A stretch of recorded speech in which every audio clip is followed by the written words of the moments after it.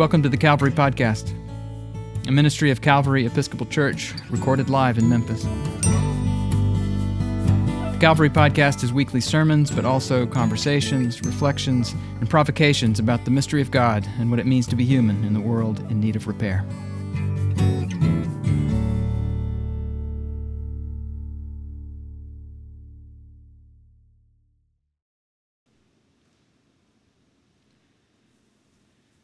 May the words of my mouth and the meditations of our hearts be acceptable in your sight, O Lord, our strength and our Redeemer. Amen.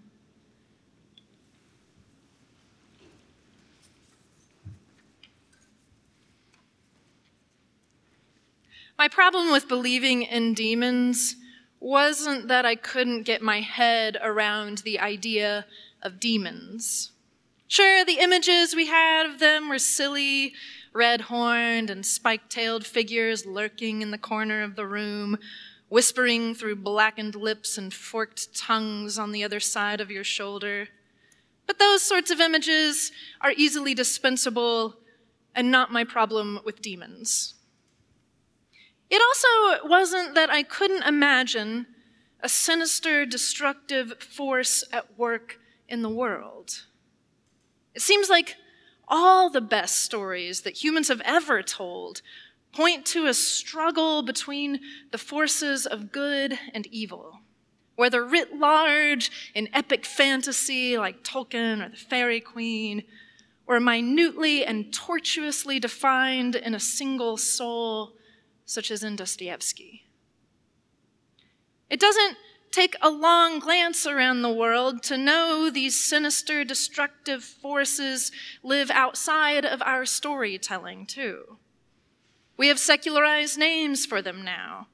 We speak of them as systemic, like poverty, or racism, or greed, things so dark and entrenched that the armies of good have fought and struggled against and given their lives combating these forces for countless generations, and still they're there. And of course, these impersonal, systemic forces result in the harm of personal and tangible humans. I am unable to think of a baby starving to death and naming it as anything other than evil, a great and horrifying wrong, any more than I can look at a friend with his newborn held tenderly in his great arms and call it very good, a gift from God. And my problem with believing in demons wasn't even that I couldn't imagine that there could be a personal aspect connected somehow to these forces of destruction. Many Christians I have known wrote off the demon stories with a line you will have heard, oh, of course, it was just a misunderstanding of epilepsy or mental illness, which, first of all, is a terrible thing to tell anyone with epilepsy or mental illness, for the record. And it's a gigantic misunderstanding and total exercise in missing the mark with what the point of the demon stories are in the Bible.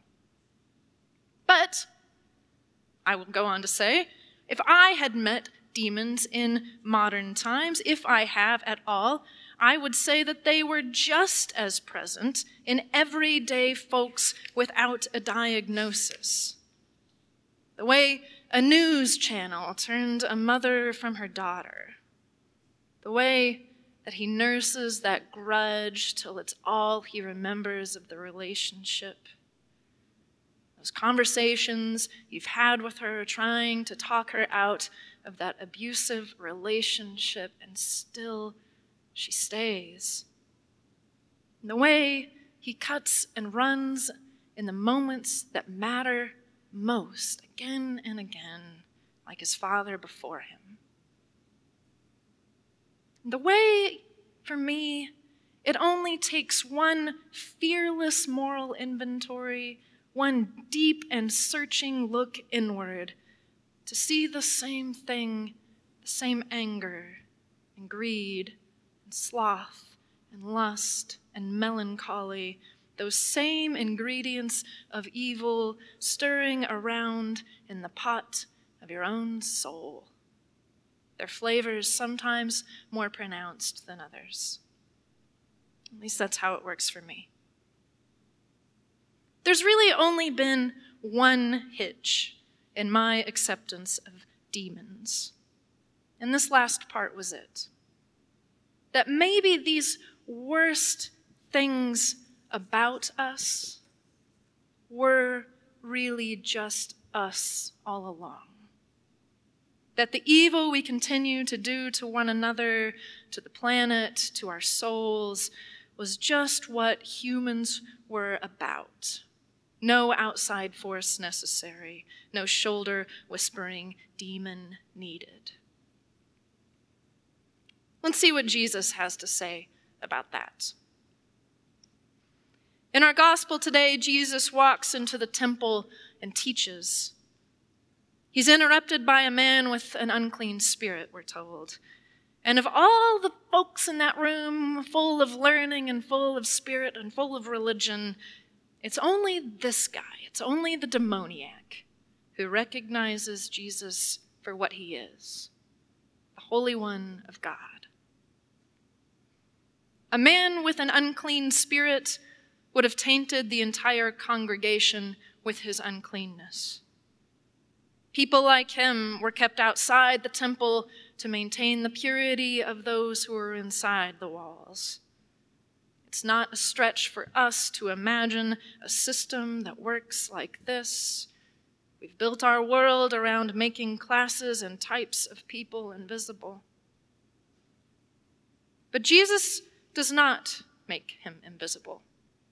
He does not drive him out from the temple walls. It is as though Jesus sees the man, the real one, not the shouting, writhing display that was the demoniac.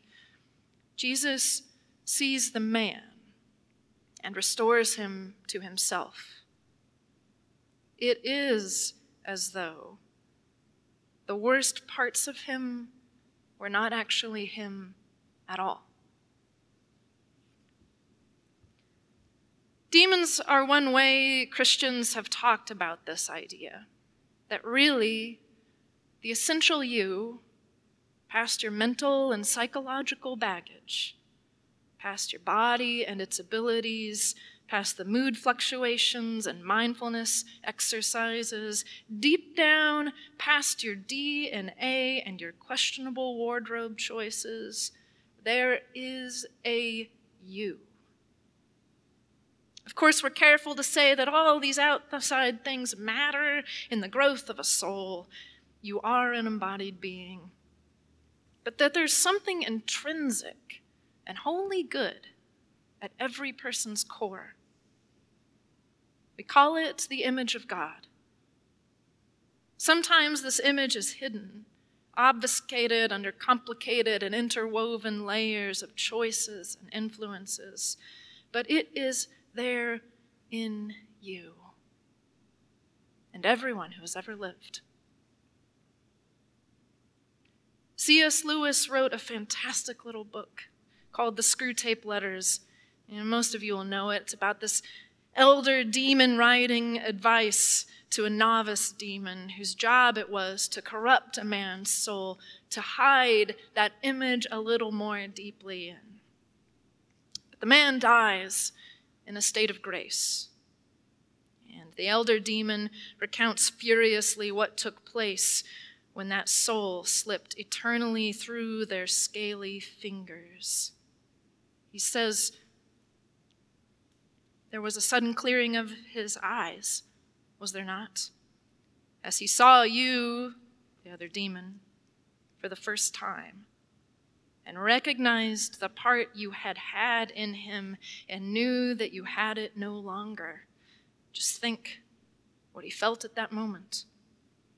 As if a scab had fallen from an old sore, as if he were emerging from a hideous shell-like tether, as if he shuffled off for good and all a defiled, wet, clinging garment. By hell, it is misery enough to see them in their mortal days taking off dirtied and uncomfortable clothes and splashing in hot water and giving little grunts of pleasure, stretching their eased limbs. What then of this final stripping, this complete cleansing? Did you mark how naturally, as if he'd been born for it, the earth-born vermin entered the new life? How all his doubts became, in the twinkling of an eye, ridiculous? I know what the creature was saying to itself. Yes, of course. It always was like this. All horrors have followed the same course, getting worse and worse and forcing you into a kind of bottleneck till at the very moment when you thought you must be crushed, behold, you were out of the narrows and all was suddenly well. The extraction hurt more and more, and then the tooth was out. The dream became a nightmare, and then you woke. You die, and then you are beyond death. How could I have ever doubted it?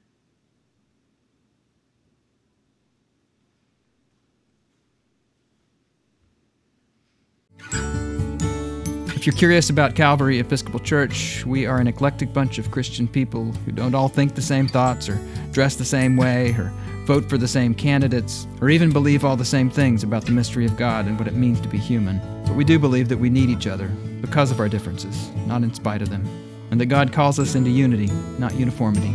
Subscribe to the Calvary Podcast at calvarymemphis.org/podcast or wherever you get your podcasts. Visit Calvary in person at the corner of 2nd and Adams in the heart of downtown Memphis, Tennessee.